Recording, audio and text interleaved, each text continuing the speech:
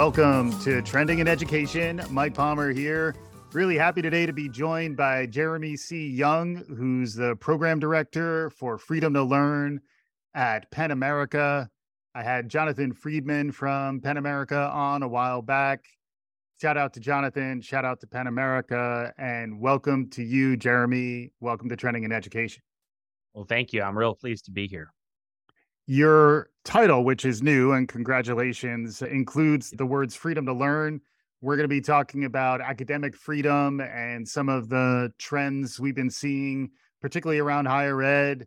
By now, my listeners know that I am a New College alum who is struggling with the gradual and speedy destruction of a lot of what I loved about New College back in the day. Fortunately, PEN America and others are there to help with that conversation. We'll get into that in a bit.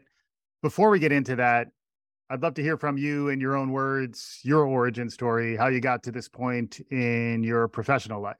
Well, I have to say, it's certainly not something that you could ever plan that I would end up in this spot. I mean, I was a history professor. That's what it comes down to. I trained as a history professor, got a PhD, got eventually, after much searching and many years, a tenure track job in rural Utah Tech University, where I was assistant professor of U.S. history and also the director of the Institute of Politics and Public Affairs on that campus. And, I thought I was going to do that for the rest of my life. And at some point, I decided, that I wanted to do something that was a little more in the fray. I wanted to get a little more involved in, what was happening in our country, what was happening in society. Being a professor is very rewarding in a lot of ways, but you are definitely changing the world, 40 students at a time. And I wanted to change the world one system at a time. And so I made the jump actually to nonprofit work at the American Historical Association, where I worked on the operations side. I was the communications and marketing manager and in charge of membership recruitment and retention. Did that for 2 years. And as part of that work, a small part of that work, when these, what we at the AHA would have called divisive concepts bills, anti-critical race theory bills, began to be proposed, we had a very small funded project, which was also called Freedom to Learn, as it happens. And I was put in charge of that project. It was a very small part of my load. And in that work, we partnered very closely with PEN America. And eventually, PEN America was able to open up a full-time position doing that work. And so I made the jump. And here I am. We've got a team of 3 now, might be adding more in the near future. But it's just a really growing and really important area of work responding to these educational censorship laws and proposals and, really threats to academic freedom in higher ed, to education in the K-12 space.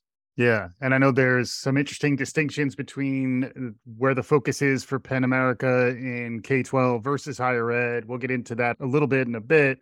But also, folks may not be familiar with PEN America, its mission, and its history. Can you catch us up quickly on that side of the equation? Absolutely. PEN America is a 100-year-old organization celebrating our 100th anniversary this year. It's a membership association of writers. We understand at the intersection of free speech and human rights.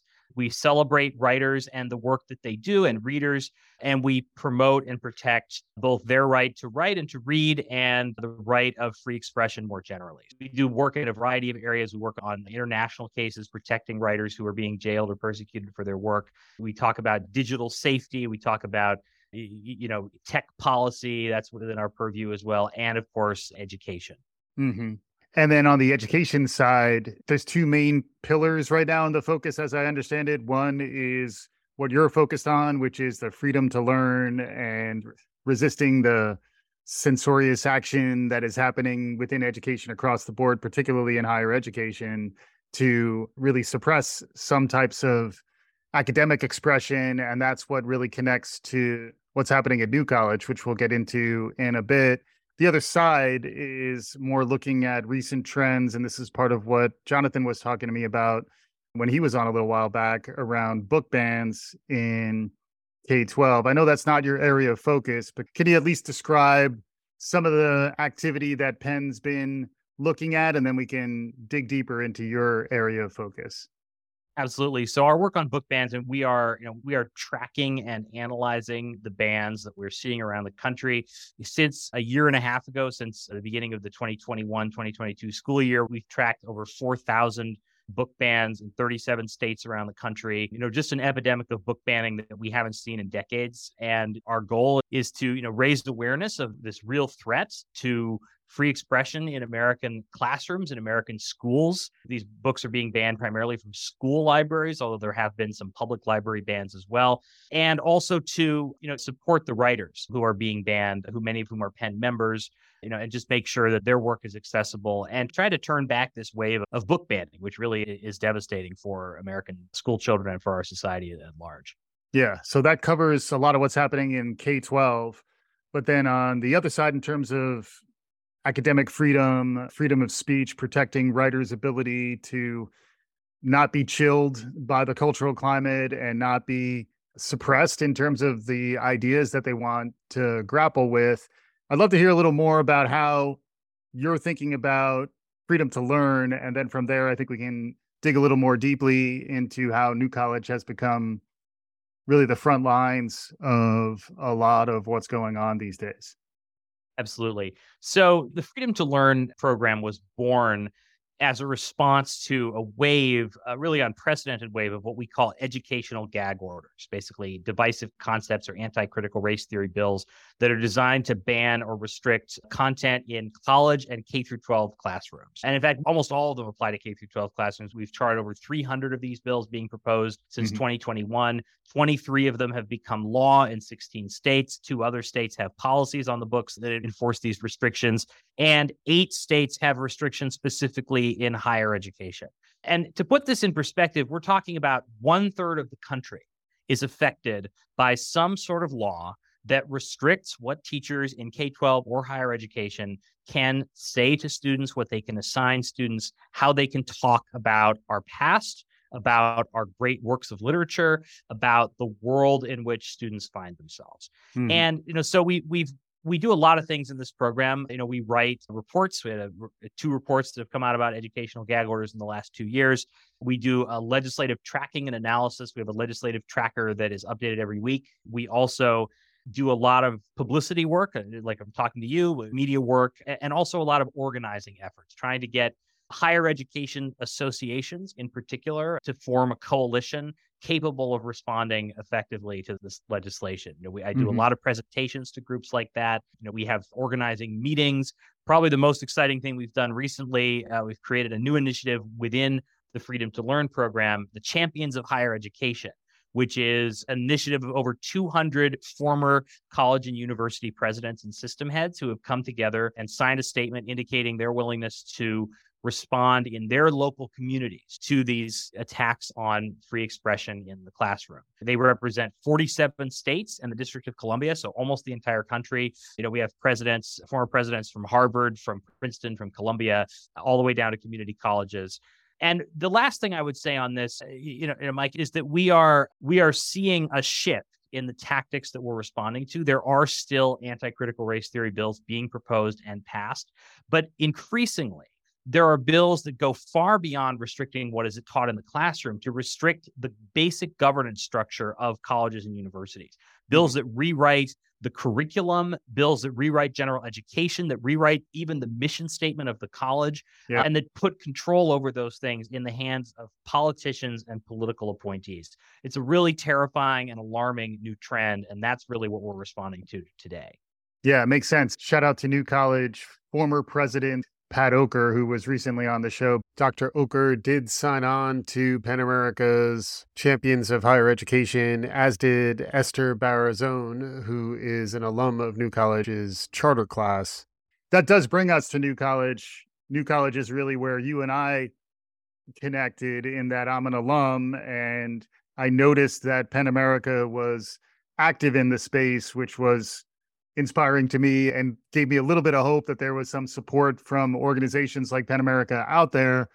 But how did New College get onto PEN America's radar, and how would you characterize what's going on down there?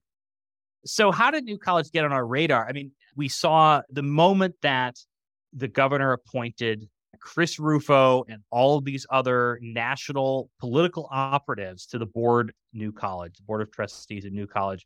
We were aware of it. We were deeply concerned by it. New College is, in some ways, is very personal for me, even though I didn't attend New College. I attended a very similar school, St. Mary's College of Maryland, a public liberal arts college, just like New College. I was aware of New College when I was applying to school. So when I saw that this had happened there, I knew immediately what this was and what it would do.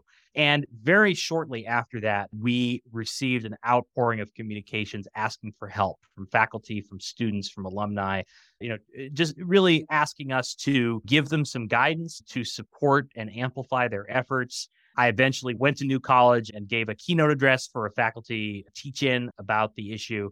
And since then, we have just observed just the most appalling behavior on the part of the trustees and, the new administration in firing President Oker, firing other senior staff members, including a library dean, director of DEI, easing the provost out the door, just drive-by firings of senior administrators and not so senior administrators. And then the denial of these tenure cases, faculty members going up for tenure, denied, basically, not told a very good reason why. There's not a lot of communication going on. There is an incredible chilling effect going on. And really what we're seeing at New College is, New College is the petri dish. It is the demonstration garden for what is planned throughout the country. If the people promoting this, take power in other states, if they take power federally, this is what they're talking about doing. So it's very important. I mean, it's important for New College for sure, but it's also important on a national level. It's very important. We think about New College. We work on New College every day at Penn America in our national office because this is a school that is, the fate of this school is going to determine the fate of higher education in this country to an astonishing degree. Yeah, I've called it the canary in the swamp, like a coal mine, but the swamp in terms of some of the corruption and the cronyism that we're starting to see there. And then sadly, the canary, as I understand it, may not live to sing, at least in Sarasota, anytime soon. We'll see. But you're touching on why it's important to fight the fight. This is a place where if you concede too much turf early, it's very difficult to reclaim that. And Florida under DeSantis and now President Corcoran and Chris Rufo is on the board of trustees down at New College. It is in some ways the forefront of tactics that are clearly authoritarian. There's a playbook in Hungary that Chris Rufo was ramping up on while he was remoting in to a recent board of trustees meeting. Talk about Big Brother. There's the mastermind of the backlash against CRT is looming over the board of trustees meeting. New College is important. Can you describe why it's important? You touched on a little bit, but why it's important to fight, and then how Penn America and folks who are digging in a bit, how you're thinking about affecting some positive change down there.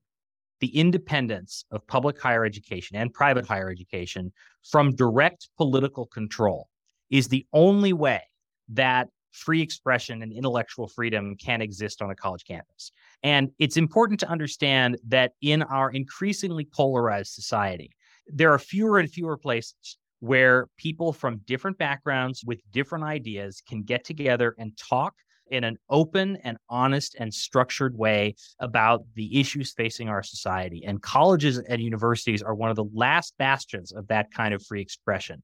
Mm-hmm. And what we are seeing at New College, what we are seeing throughout the country to some degree with these laws, is a systematic effort to destroy the public sphere at colleges, to make it so that students and teachers do not feel they can speak openly about these topics.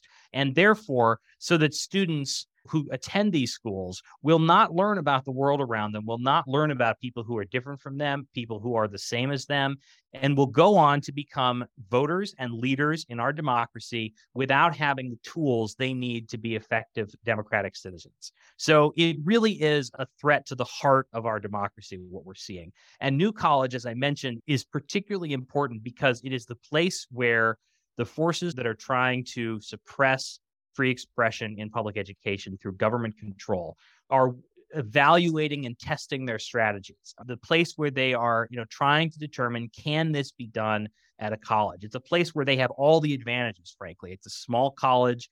It's not financially wealthy. It doesn't have a lot of benefactors who are out there fighting back against it. An overwhelming force is being brought to bear, by the trustees, by the legislature, by the governor. It's a very tough fight. And I think it's a very necessary fight.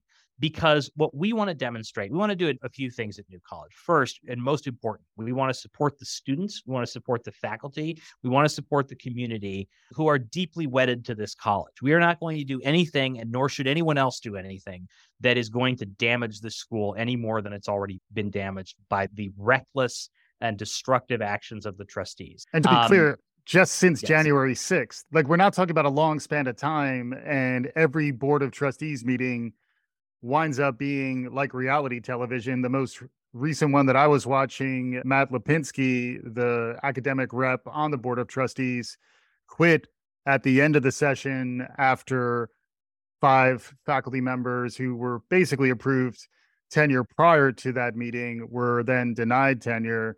It's a fast moving situation. Each one of these meetings, it does seem like they're trying to push more things through. So, as you're setting that context, we're not talking about a long history. This is a rapidly moving over the last 4 or 5 months. We've seen all of this activity. That's absolutely right. And, the damage the trustees are doing to this institution is incalculable. There are issues with admissions. There are issues with donors. There are issues with accreditation. Mm-hmm. And I want to be clear, we do not celebrate these things. This college has become a symbol, but it is also a real place with real people who have livelihoods, who are students trying to learn about the world and make their way in the world. This is an institution that must be preserved. And, we are not going to play the game of destroying the village in order to save it. That's what they're doing to New College, not what we would seek to do.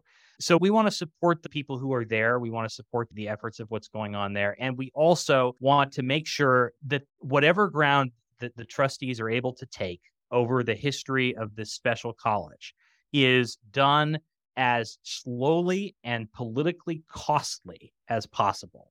We want to send a message that, coming in and taking over college, destroying the things that make it beautiful, attacking the students and faculty and staff is not, it's censorship, and it's not without a political cost. And if legislators in other states, if trustees in other states are looking at this, what they need to see is this does not end well for you. This does not end well for the censors. This is not something that is popular. The governor is popular, but the takeover of the college is not popular. And it will get increasingly unpopular as it continues. It will look worse and worse with every news story that comes out. This is a very sympathetic college. People like David and Goliath stories. The trustees, they ain't David. This is a message and a warning to other states not to do this to a college, and that it is vitally important, and that the community will support the protection of academic freedom at universities. Yeah. And to be clear around what PEN America stands for, you will also protect academic freedom for speech that you may not be a big supporter of. Like, you are protecting writers' freedom of expression, even when some of those things may disagree with, let's say, left-leaning progressive ideology, which is one of the main critiques here, is that, New College was indoctrinating the youth in a politicized intellectual agenda. PEN America in some ways is dispassionate and is supporting the healthy discourse that in many ways is missing from our civic life these days. That's absolutely right. And, we have been concerned in the past and are still concerned that there is a climate of censoriousness on college campuses that emanates from the left. We have devoted a lot of our work and a lot of our programming to try to increase viewpoint diversity on campus, to try to instill and inculcate the values of free expression through campus programming and trainings and through our work. That is our goal. If your interest here is in creating a more varied campus with less groupthink, we are on your team. Sign us up. We will come and help. And we're also eager to promote and support the speech rights of figures with whom we vehemently disagree. As just an example from this week, John Saylor from the National Association of Scholars, who has been one of the leading figures advocating for these laws that we're talking about, was supposed to speak on a medical campus in Wisconsin, and the lecture was canceled. We put out a statement defending him.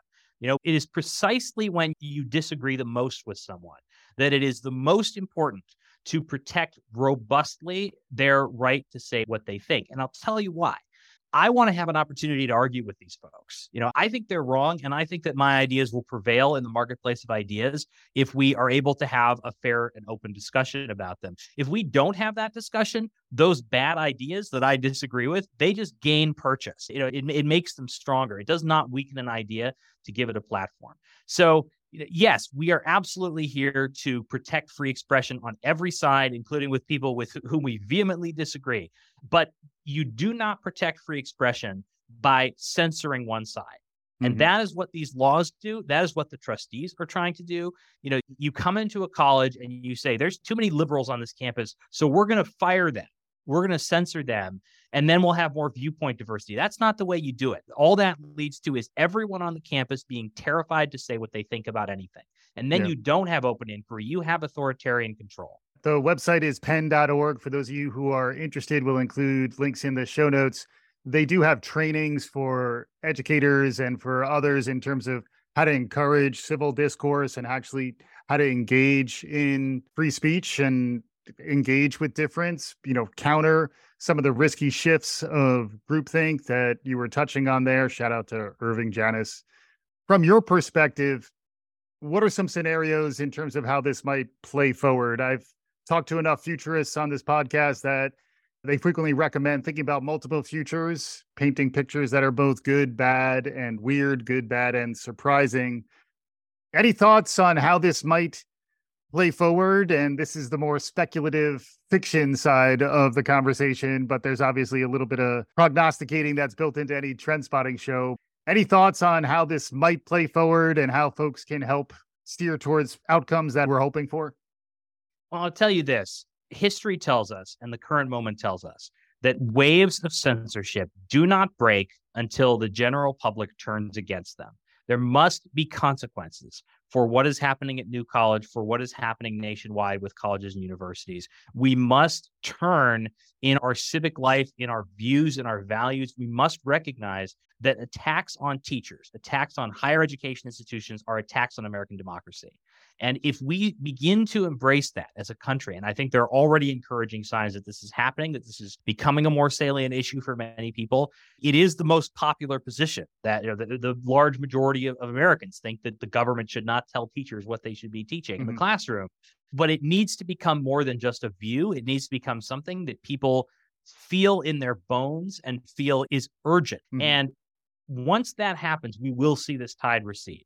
But until that happens, they're just going to keep doing what they're doing. If you're a listener and you want to know what can you do, tell everyone you know what is happening at New College. Tell everyone you know what is happening with educational gag order bills. Tell your family, tell your friends, write letters to the editor, write op-eds in your local paper. Any opportunity you have to raise the alarm about what is happening, that's what we need right now. The other thing I heard, although it may apply a little more to the K-12 side of the equation, is to run for your local school board. This happens to be an off-cycle national election, but a lot of local elections are happening this year. So if you did want to get activated, you could either figure out who is running, who you support, and or throw your own hat in the ring. And then this is likely to continue to be a hot topic through the presidential election next year, where education has been elevated in its prominence politically based on some of the successes that we've seen in places like Florida and Virginia. It's likely that some folks will be triangulating to land in the right lane. Arguably, DeSantis is overreaching, and just like he's not doing well with Disney, this may be another political loser going after New College, fingers crossed. But as we head into a political cycle that will lead into 2024, thoughts on where this may head, thoughts on the role that free speech and the work that PEN America is going to do heading into 2024? Well, we're probably going to keep doing what we're doing. We are a nonpartisan organization. We don't take stands in elections, period. We don't care who wins any particular election. What we care is what they do after they've won, right? We want to see a society where the value of public education, where the value of free expression is upheld as a paramount value and a source of pride, really, in America. We should be proud of our public institutions. They are the envy of the world, our higher education institutions. So our goal, we're just going to keep spreading the word. We're going to keep talking about these bills and these efforts in New College, and just let people know, how important this is. And hopefully, my hope, let me tell you what my real hope is. My hope is that I get pushed out of a job because there's nothing to do, because there aren't people anymore who are arguing that we should be censoring public education, censoring higher education, shutting down colleges and curricula. The goal isn't to win so much as it is to change enough hearts and minds that this ceases to be an issue. And if that happens, then, good for us. I'll find something else to do. Great stuff here with Jeremy C. Young, the program director for Freedom to Learn at PEN America. For those who've enjoyed this conversation, be on the lookout for a dedicated New College feed that will allow us to go deep into the conversation over there. As we're wrapping up here, Jeremy, any concluding thoughts, any takeaways for our listeners as they head back to the rest of their lives? Yes, I don't like to end on a sad note. I don't want to end on a hopeless note, because I don't think it's hopeless. And I'll say this, these are unprecedented attacks on public higher education. And what that means, the silver lining here, is there is an unprecedented opportunity for solidarity in response, right? We are seeing groups and figures and leaders in higher education coming together in a way I would never have thought possible 2 years ago or 5 years ago to fight this stuff. 200 retired college presidents coming forward and saying, enough, we're not going to do this anymore. We're not going to go after public education. Public education matters. And what I think we're going to see is the growth of a movement to defend higher education, to promote it as a good in American society that will outlast this movement to censor it, to shut it down, and that will become a key pillar of support for this sector and for the value of our higher educational institutions for a long time to come. To quote Dirty Dancing, nobody puts baby in a corner. Be on the lookout for the response to some of the overreach that we've seen at my alma mater, New College. Jeremy, thank you so much for joining me on today's show. Thank you. Pleasure to be here.